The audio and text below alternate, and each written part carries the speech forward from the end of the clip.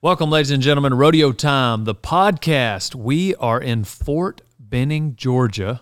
We're with the U.S. Army, and we're visiting today the Army Marksmanship Unit, and that is where we've got how many people are in AMU?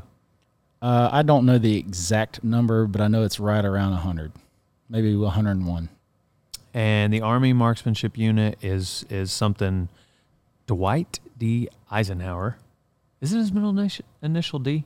Yes. I'm pretty sure. Yes. He put it together in 1956 to compete on the world stage, put marksmen on the world stage, compete against Russia, at the time Soviet Union. Correct. And et cetera.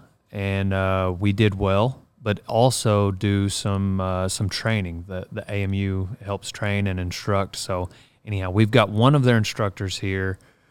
What would your credentials be, sir? My credentials, the Army would call me Sergeant First Class Joel Daniel Turner Jr., but you can call me Joel. Sergeant First Class Joel Daniel Jr. Turner Jr. Yep. Okay. Because my dad was real creative with the name. Okay. I don't know. Just give him my name. We'll put a JR at the end of it. Come on, Dad. So we're going to hear his story, get to hear his origin story, also get to hear some of the challenges that he overcame in the Army and how he landed in AMU. So if you want to hear more about how to join the Army, how to look into the various jobs, 150 careers you can have in the Army, just click the links below in the description and find out more. All son, now on to the podcast.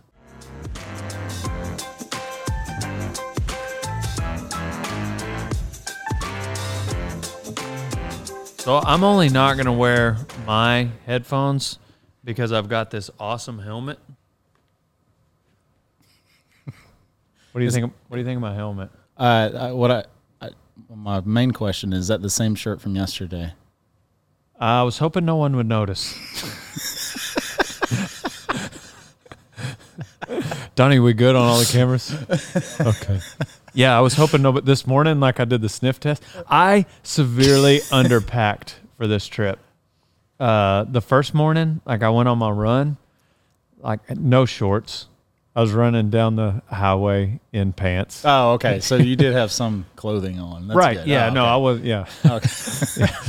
Yeah. I was wearing just jeans, jogging. People were honking at me. Yeah. They were like, that guy's either forgot his shorts, late for something, or maybe on something. But I got my miles in. Good. Miles. Huh. Yes. You how long have you been in the Army? I've been in for just over 16 years.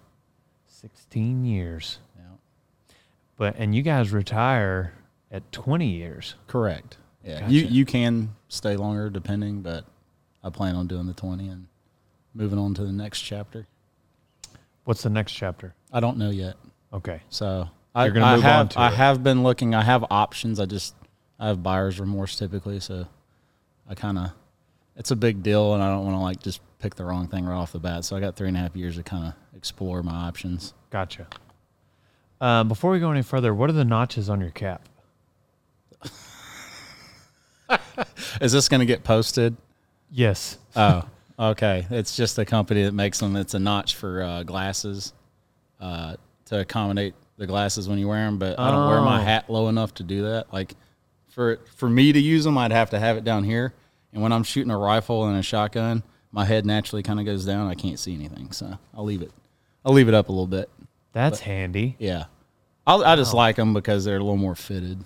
I got you. So yes, sir. They don't look like the big trucker hat like the old ones. I thought maybe it was kind of, like you had accomplished something, and no, everybody, I was like, man, all these guys got notches in their caps. I figured, I'm a nobody. I figured you'd think they were like bottle openers, After a good stage, crack one open. It crossed my mind. I'm not going to lie.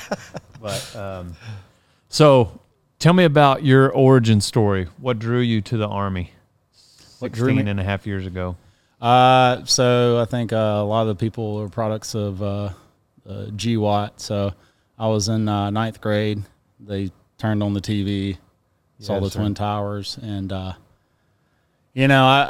never liked bullies. I never liked people taking advantage of people, and that kind of struck me. And I always kind of wanted to join the Army, and that definitely solidified it. And when I graduated, I worked with my dad for about a year doing foundation work, and I was just in the ditch cleaning it out, and I was like, I'm done with this.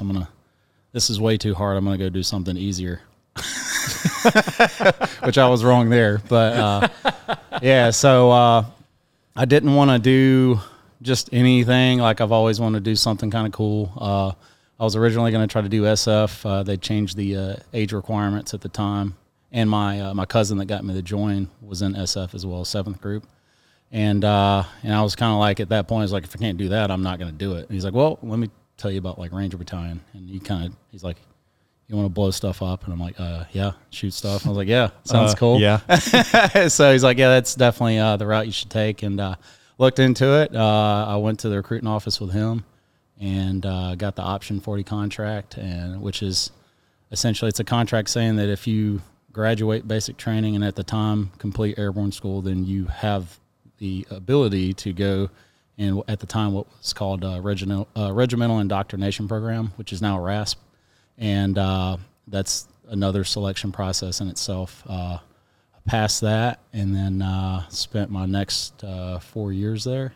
That was my first 4-year enlistment. That was kind of part of the contract. So did everything I wanted to do there, and I was kind of on the fence of getting out. So you kind of glossed over it. Like, so you got out of basic, and then you went into airborne school. Yeah, that was kind of the pipeline for that contract at the time. What, isn't that like super hard? Airborne school? You want the honest answer? I mean, the hardest part is like keeping your eyes open when you jump out of the plane. Like for me, yeah, which is kind of ironic, but it was part of, like, I had to do that, to get there. But I'm not a big heights kind of guy. Gotcha. I kept my eyes open, like the important part, handing off the static line and then stepping out of the plane. But close my eyes, count to 4, and I was like, oh, there it is. So imagine that's probably what I would do. Yeah. So at what point in becoming a Ranger did it get really, really hard training? Man, I mean, the selection process at the time was definitely hard. I would assume it's probably only harder now. Or maybe I went the last hard class. We'll go with that. But you think it's only harder now? I thought usually it was like harder back in the whenever. Yeah, that's what I was trying to say. Yeah. But I mean, the hardest point of that part, I remember specifically, like, because I like quitting wasn't an option. When I was in high school, I tried up wrestling and a bunch of other things, and hey, if you need to take the call, let me get that real quick. That's my mom. It's the president. Yeah. No, so back to my story before I got rudely interrupted by a telemarketer. So the hardest part of that for me, I remember I wasn't going to quit, right? So I remember we were doing a boot run, like 3-mile boot run, and it wasn't like this was like the first thing. This was like a week or two into it, getting woke up and lack of food and constantly getting smoked. And I remember we were getting to the top of the hill by what's the subway over there, and I remember like starting to like get tunnel vision, and I'm like, uh-oh. I was like, well, I'm not gonna quit, so I guess I'll just pass out right here. And as soon as we got to that top of that hill, like as I was starting to get tunnel vision, we stopped, and then we walked down the hill and kind of did some combative stuff. But I was like, that was like how close I was to like not making it. Is that what happens right before you pass out? I suppose. I didn't quite get there, so I don't know. Yeah, there may have been another layer. You just hadn't learned it yet. Yeah, exactly. And then were you watching people quit all around you? Not at the time, but definitely people up until that point. I mean, this is a fairly high attrition rate. Yes, sir. But and I wasn't like a physical stud by any means, and still not if you can't tell. But it's one of those things. If you just want it hard enough, then you'll figure it out. There we go. Yes, sir. So, you're a Ranger, then what?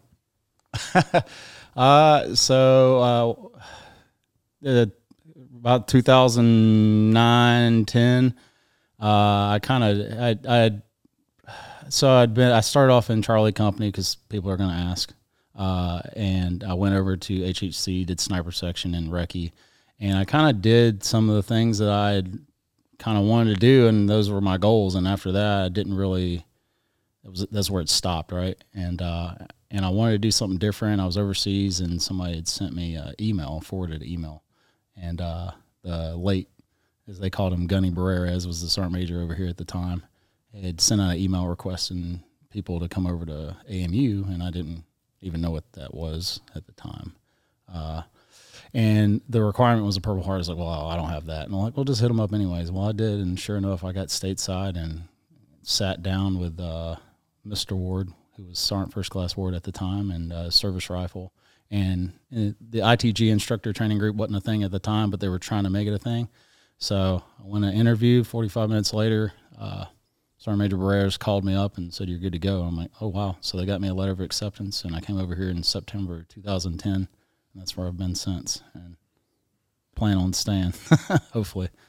So what was it about, what made them recognize you and want to bring, because there's only about 100 people in AMU. So what is it that they're like, we need Turner, he's overseas right now? I think at the time I had a heartbeat. Okay. So, no, I don't. Honestly, I don't truly know the real answer. Somebody knows. It didn't hurt that, like, when I had to interview, there's some guys that, Sergeant Major Barrera spent most of his entire career, other than the Marine Corps, at regiment. The guy Steinbach at the time that was in there with me had a scroll. So, and I say a scroll, you get that from being over at regiment, and I think that didn't hurt. And again, they weren't looking for a competitive shooter. They were looking for an instructor, and I had a background in long range and stuff like that. So that was just kind of got my foot in the door. Was, so your goal was to be a Ranger. Did you go overseas immediately? After that happened? Yeah, so probably 6 months of being over there. I went on my first deployment to Iraq, and then while I was with them, I did 3 more tours to Afghanistan. And what all did you do in Iraq? What was your? So because, like I said, I was like 6 months there. I was a brand new private, and anybody listening that's from regiment will know how funny this is. But my first deployment was on CSAR, which was Combat Search and Rescue, and they kind of started that ever since Mogadishu. So what we would do is, honestly, nothing cool. And honestly, it's good that I didn't have to do my job. But what you would do is there would be like 5 or 6 of us during a whole deployment stint, and we would fly around with the Air Force PJs and just stage at FOBs that were close to where they were doing missions, just in case something happened. We were on standby to basically pull security for them. Yes, sir. So that was my first deployment. It wasn't anything fancy. And you weren't a Ranger at this time? No, I was. Oh, okay. Yeah, I was. As soon as you graduate the selection process, you get assigned. Like I said, I was at SECO. Like, you're a Ranger then, and that's, I don't care anymore about it. But it used to be like argument about, oh, you're not a real Ranger if you weren't at regiment. It's a way of life. But again, I don't care about that anymore. Yes, sir. that's old me. But so you went on multiple deployments though? Correct. Yeah. Yes, sir. And I mean, there were only like on average about 3-month deployments. Longest one's like 4. They're short, but the op tempo is pretty high. I remember one deployment, like almost every other night we were going out. So you'd have one platoon go out, and then you were on like QRF, Quick Reaction Force, and you would just be on standby. And then the next night you would go out, and most of the times it was at night, so you're always on a reverse schedule. So you're sleeping in the daytime and up at night. Super hot during the day, hard to sleep, or what time of year were you? Yeah, I mean, I never was over there when there was snow. So yes, sir. Everybody talks about this. I've never saw snow over there, so it just worked out that way. But no, I mean, we're sleeping in like big, they call them hooches, but they're pretty much sealed up from the light, so yes, it's not too bad. You get used to it. I guess that would have been, what year was that?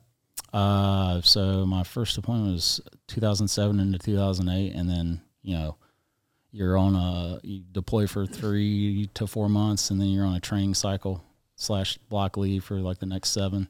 So they had quite a bit set up over there. Correct. Yeah. Of course. Yeah. I fortunately, my first deployment was long enough to where I wasn't going over there like sleeping in a actual tent, eating MREs. So I was fortunate in that aspect.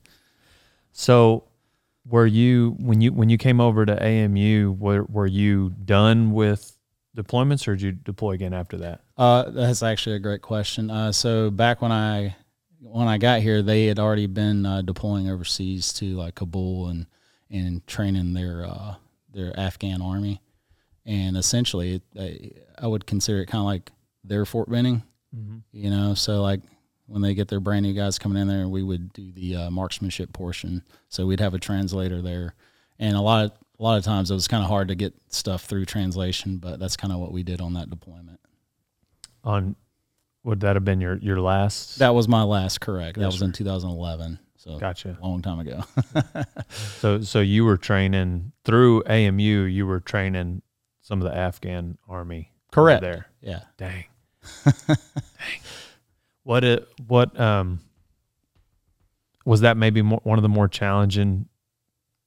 I know I was probably pretty challenging yesterday to train, but I guess just no comment. Yeah, no comment. No, you did great. The communication barrier there, I imagine, would probably make that probably the most difficult to train. Or were they pretty receptive? I would say that most of them were pretty receptive. Yes, sir. So, yeah, that's always pretty intriguing to even think about, having to train like somebody else's army. Yeah, that doesn't speak English. Right. Well, that doesn't speak English, but also, I mean, because a lot of them, they're not necessarily volunteers like over here, right? I mean, so wouldn't you be dealing with a whole nother attitude? Like they almost would rather not be there? Possibly. I mean, you might even get that sometimes in the service. Yeah. Yeah. Maybe they volunteered, but they were voluntold. Yeah. That was something I was talking about with Allie and Sam, just about people coming into the Army for various reasons. But, I was listening to somebody talk about one of the reasons why we are one of the, greatest forces to be reckoned with around the world is that we are just completely volunteer. Correct. And people want to be like yourself. For you, quitting wasn't an option, where your counterpart in another country who was instructed, like, you're going to go do this extremely hard training, and they're like, well, I wanted to be a bank teller. Maybe their attitude's going to be a little bit different in that extremely hard training. Mm-hmm. So maybe that's why you don't see quite as many people quitting as other countries. I don't know. Do you have any thoughts on that? We're the best, and that's why. Yeah. America. That's my thought. America. So how has your job in AMU, how have you been an instructor the whole time? Yeah. So like my first year and a half here, I kind of trained with service rifle, but we were also doing MTTs, which are mobile marksmanship training events. And again, like I said, that was kind of like what they hired me for primarily, was to come over and kind of help ease the burden off of them so they could continue competing and training. And I did that for about a year and a half. I was one of the first people at ITG. And, I'd done that for a solid year, and I'd shot a match, and Horner at the time, which if you look up 3-gun, he's at the top, pulled me off to the side because of that match. I guess he liked my attitude or whatever, and asked if I wanted to join the team. And I'm like, I was kind of dumbfounded. And I thought about it, and he kind of thought that I didn't want to because there was a pause. I'm like, no, I want to for sure, because I don't want to be at AMU and not compete. And got my foot in the door over there, and I was just like I had zero experience in 3-gun, but also I've learned so much by just trying to stay humble and knowing that I don't know everything, and I just soaked in everything from all the great shooters at the time that were there, and they got me to where I'm at now. So when you say you want to compete, you're recruited into AMU to train, but they've also got people in AMU that are competitors at different events around the country, around the world. And Three Gun is one of those competitions that they participate in. So can you explain what Three Gun is? Yeah, just simplified version of Three Gun is it's some form of carbine, a shotgun, and a pistol. And it just depends. Like with Three Gun, there's no like governing body, so every match you go to might be a little different, but the outline's the same. So you'll have anywhere between 9 to 12 stages over a 2 to 3 day period. And in those courses of fire, you can engage targets from 5 feet away out to 600 or 700 yards away. And you might shoot a stage with only rifle, you might shoot a stage with only pistol or shotgun, or you might shoot a stage with all three of them. And it's all time based.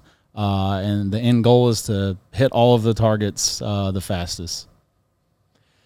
So do you feel like how long were you in AMU before you went over to Three Gun and started competing? About a year and a half. How much did having been deployed and been on operations help you compete in Three Gun? Oh man, you're putting me on the spot there.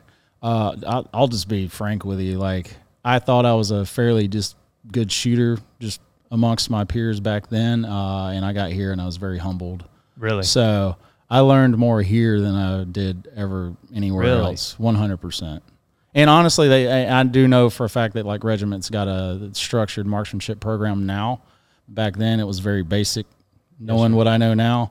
But I'd like to think that maybe our units helped with that over the years too. But I've definitely learned more here than I've learned anywhere else. Has the marksmanship training improved? I can only assume that, like, having been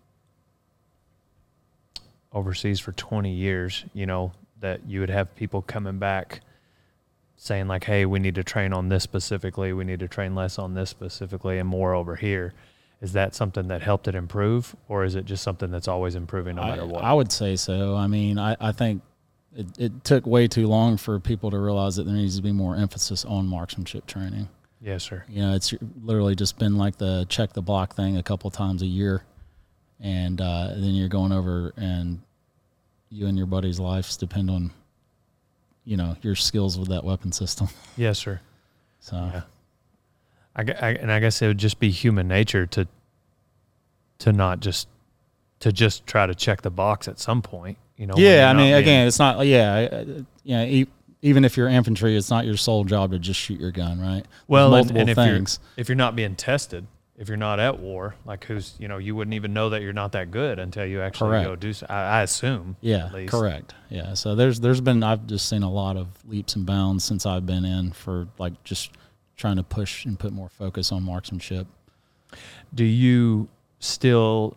I assume you also train, even though you're competing in these competitions with Three Gun. Are you also still training? Yeah, correct. I mean, every competitive shooter here is a slotted instructor first, shooter second.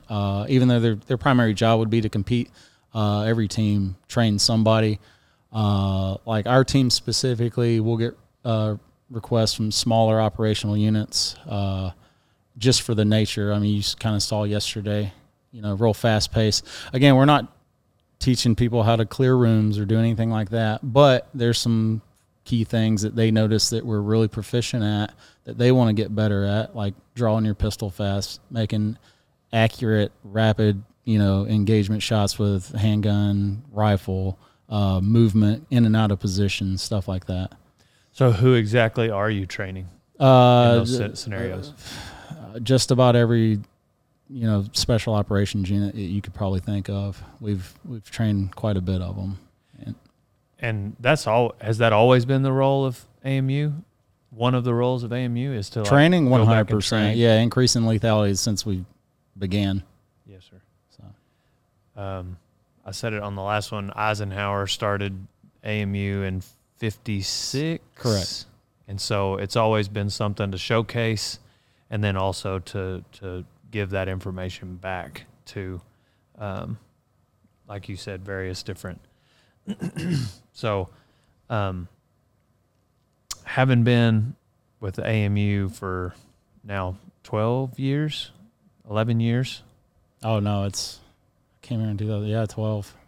So, what other jobs were of interest to you that you know, if you weren't with AMU or maybe even a ranger, what else does the Army offer that would have caught your attention? Not to sound like a robot, but there's like 150 jobs in the Army. Only Yes, 10 sir. combat MOSs. But again, for me personally, since that's what you're asking, I had full intentions of getting out. Really? Yeah, because I mean, for me personally, I didn't want to go to a different unit at the time. And then obviously I looked more into this unit, and I was like, it's definitely something. I like to challenge myself, and whatever I do, no matter what it is, I try to be the best. I'm not necessarily always the best at everything I do, but that's my goal. Yes, and sir. this place has definitely gave me that opportunity. Yes, sir. So So out of the 10 combat MOS, 140 other ones, what would you have chosen? I don't. You haven't even thought about I it. did. This is what I did. Oh, I'm doing what I AMU choose. is There one of wasn't those. another option. Okay, So gotcha. you know, if this didn't work out, there's no telling I'd be greeting people at Walmart. Yeah. Hello, would you like a buggy? I don't know.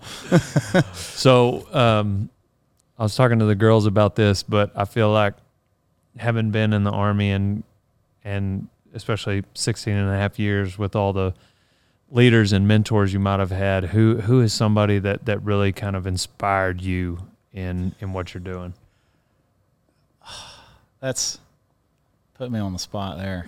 I don't know, man. I've had good ones all throughout. I would say a good one from regiment was Mike Wagner when I was over at Recce. Because when I grew up, it was different over there, and it was very kind of like do what I say. I'm not, you know what I'm saying, because I said so. And he was kind of more of a lenient, like, hey, do this and explain why. Yes, more of a sir. servant leader, and that's where I kind of got the first taste of that style.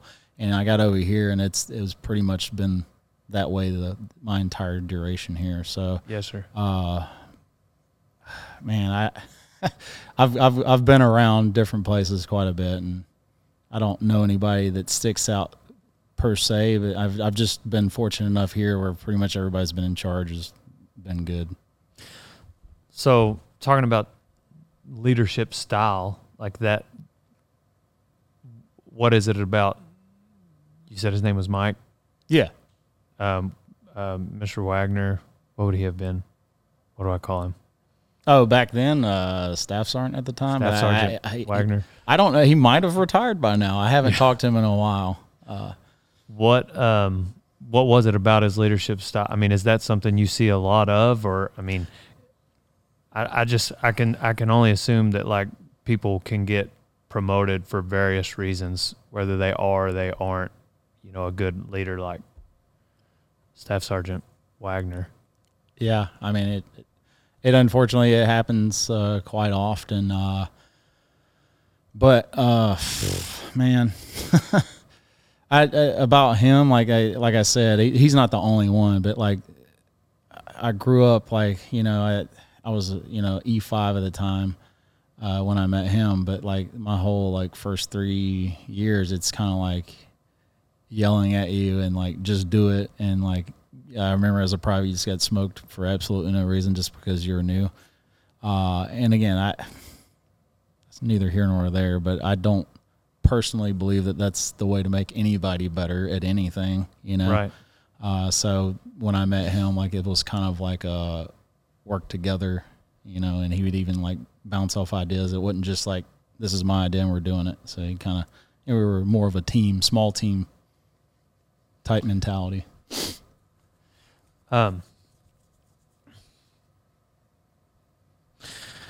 What are there any sort of stories as far as like AMU that like stand out that just really, I mean, having been part of it for 11 years, like you said, you were kind of skeptical in the beginning. Like, what is it about it that made you feel like, all right, this is for me and this is where I want to be? because doing something for a decade, you got to be passionate about it. Absolutely. And my nature is, and anybody listens to this that knows me, my nature is to like, I'll do something for a little bit and then I move on to something else. Cause I do something like good enough and I move on to, I just like to learn new things here. Especially, the sport of 3-gun, I never shoot the same stage twice typically, unless it's like a reshoot because something malfunctioned. So like for me, it's always changing. Like the fundamentals are still the same, but the stages are never the same. So like it never gets old, if that makes sense, at least for me. And then like all the opportunities that I've been given being here, like the people I've been able to train that like probably only a handful of people in the world have had the ability to say that they've done. I mean, that's just from here. I mean, it's pretty cool. It's the best job in the Army. And you probably also got to travel quite a bit too. Oh yeah. Yeah. Where all have you been outside of Iraq and Afghanistan? So I've been to just about every state in the United States. Probably 10 years ago, we went to London to compete in their inter-service style match, and we got second to the Omanis, but they conveniently win it every year. So we got second to the people that win it every year, and it was weird courses of fire. So yeah, I digress. But yeah, so I went to London. That's probably the only place OCONUS, but I've been to just about every state, which is cool. Have you trained a lot of other countries? Instructor? Yeah. I mean, outside of like Britain being one of them. They like when we used to have that relationship. After that, they've come out here and trained with us for like a week. Were they? I'm just trying to think. Like, were there any of them that like kind of surprised you as far as their capabilities compared to the U.S.? Oh yeah, absolutely. Yeah. I mean I'm not going to go down that road, but yeah, like they definitely shot really well. Yeah, they know. I imagine there's. We were talking about some of the different, whether it's France or the number of different people that have stayed just in this Holiday Inn here on base that come over to train, and I was thinking like, there's probably really good shooters all over the world. Yeah, but you guys volunteered to be in this position, so I feel like that changes your attitude as you're training. So that would be a pretty good recipe to spit out some of the best in the world. Yeah. When you're a cowboy and you work on, like if you go get a job, there's two different ways really. You can work for the ranch and be, we call it a camper. A ranch may have different camps around that someone's in charge of. If you're at West Camp or North Camp and you're in charge of a set of cows, well, when you're an employee on that ranch, you're going to get minimal pay, sure, $1,000, $1,200, $1,500 a month, depending on the ranch, but you don't spend a dime. They give you a beef, they give you a truck to drive, insurance, etc. And then there's day workers that, will contract labor that they'll get paid a day wage. But essentially, like you said, it's the difference I would say, though, is that once you get on the ranch, there's not a lot of increase in pay. It sounds like once you're in the Army, though, you can start climbing pretty quick once you pass a certain level. Yeah, you can. Absolutely. I mean, they always have, re-enlistment bonuses and different incentives. I mean, you can there's plenty of special units out there that pay extra just to be in that unit on top of your normal pay. I was talking to the girls earlier, and they were talking about Sam, who's on the shotgun side of things with AMU. She's fresh out of, which, I mean, her story better than I do, fresh out of basic training. But they were both talking about just the mindset to get through training, as far as realizing that, you pretty much just do what they say. There's some things they'll do that they're setting you up to fail, but they just want to watch you and experience that just so you can work through, a trial. But it sounded like it kind of molded their mindset a certain way and set them up for success. having been in the Army now for 16 and a half years, did you see how maybe they were trying to transform your mindset, and then how was it transformed, and how has it continued to transform after this long, or has it? I mean, that was the first step in my career where, like I told you before, I was in high school and I'd like tried things out and I'd quit just because like I don't like it. That was my first step of like, all right, I can't quit because I want to get, I'm starting at A, I want to get to C, right? I want to get to battalions. I ain't even like worried about quitting anything here. And again, like it goes back to what I was talking about, how your parents raised you. Yes, sir, yes, ma'am. So listening to somebody else tell me what to do wasn't like a big deal, right? And I knew they knew more than I did. So, yeah. So you were quitting a lot of things, like what? I did wrestling, like I said. I did cross country. I'm still not like a great runner, but I can definitely run better than I did back then. And yeah, I'd run like a half mile. I'm like, yeah, like, oh, this is not for me. Right. So yeah, just if it got a little hard, but again, it goes back. My heart wasn't in it. I was just doing it just to do something because people were playing sports in school, so I felt obligated to do that. So yeah, we were talking about this, and there's all kinds of, a lot of parents or whatever would say quitting in the middle of the season is one thing, especially if it's a team sport, because you've agreed to help your team through something and then you're leaving a team. But I would say between seasons, I don't know. I looking back, I just always had bareback riding, for instance. I started riding bareback horses. Okay. And love bull riding, love saddle bronc riding. But there was a point where I enjoyed bareback riding in the beginning, but I didn't enjoy like the buckers, like the sure enough like man killers. Yeah. Bull riding and bronc riding, I appreciated that challenge.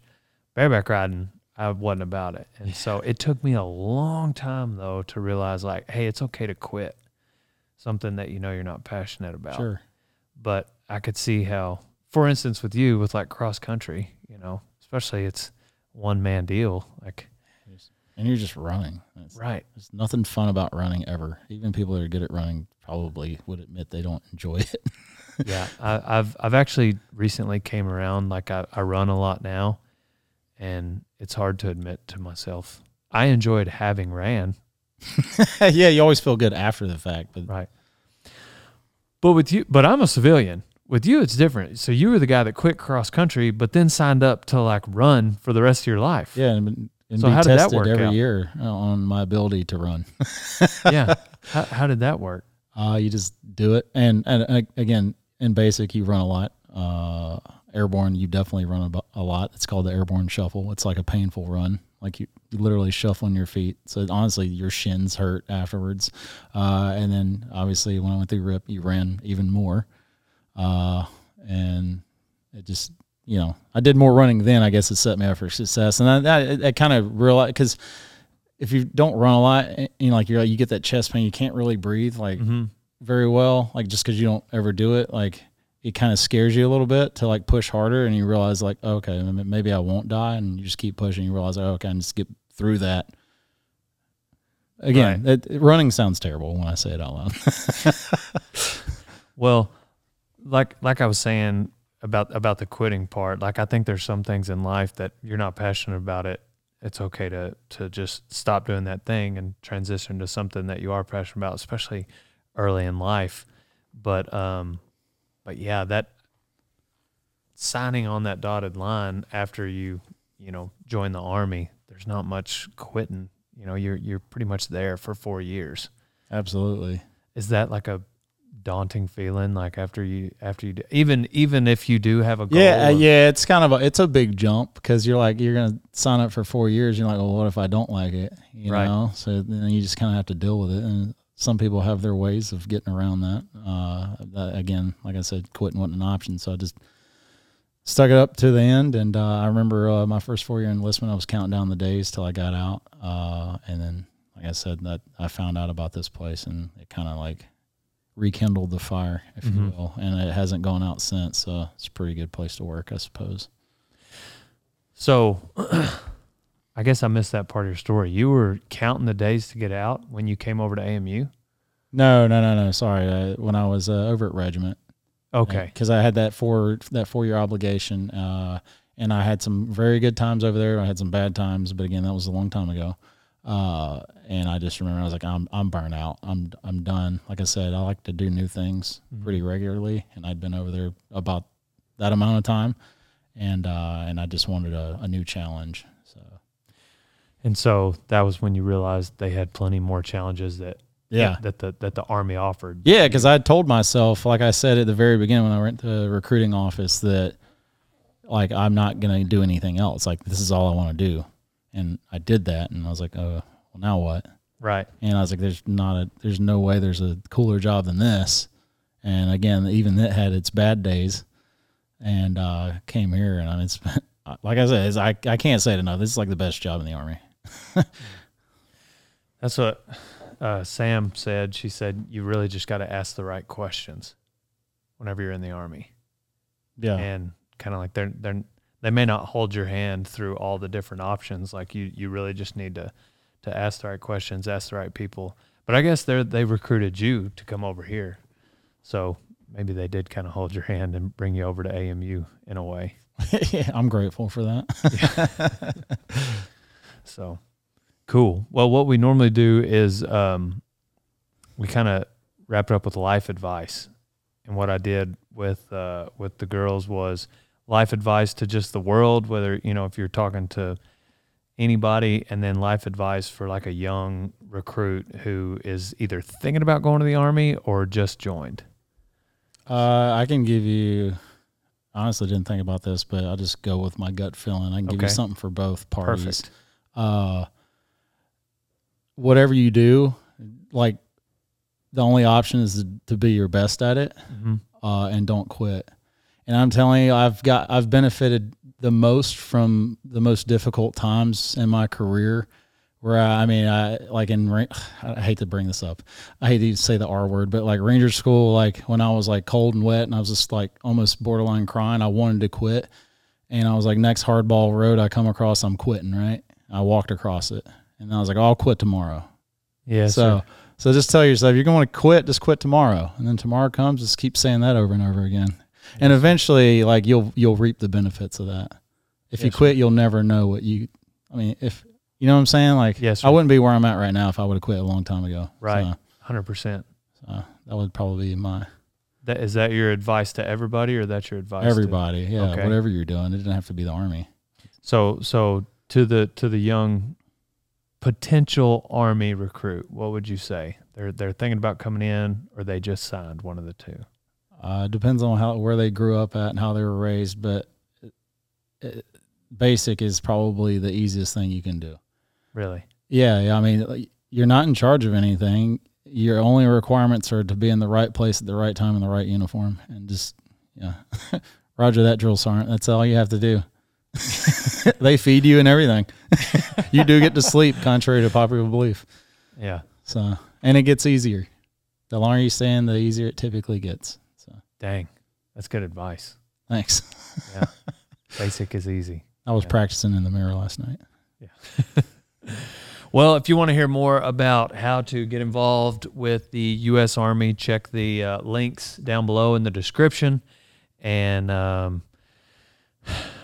go U.S. Army, AMU, the elite shooters of the Army. Do you feel elite? Because you're like elite. It depends on the day. It depends on the day. All right, I'm Dale Brisby. Thanks for listening to the Rodeo Time Podcast, and we are on to the next one.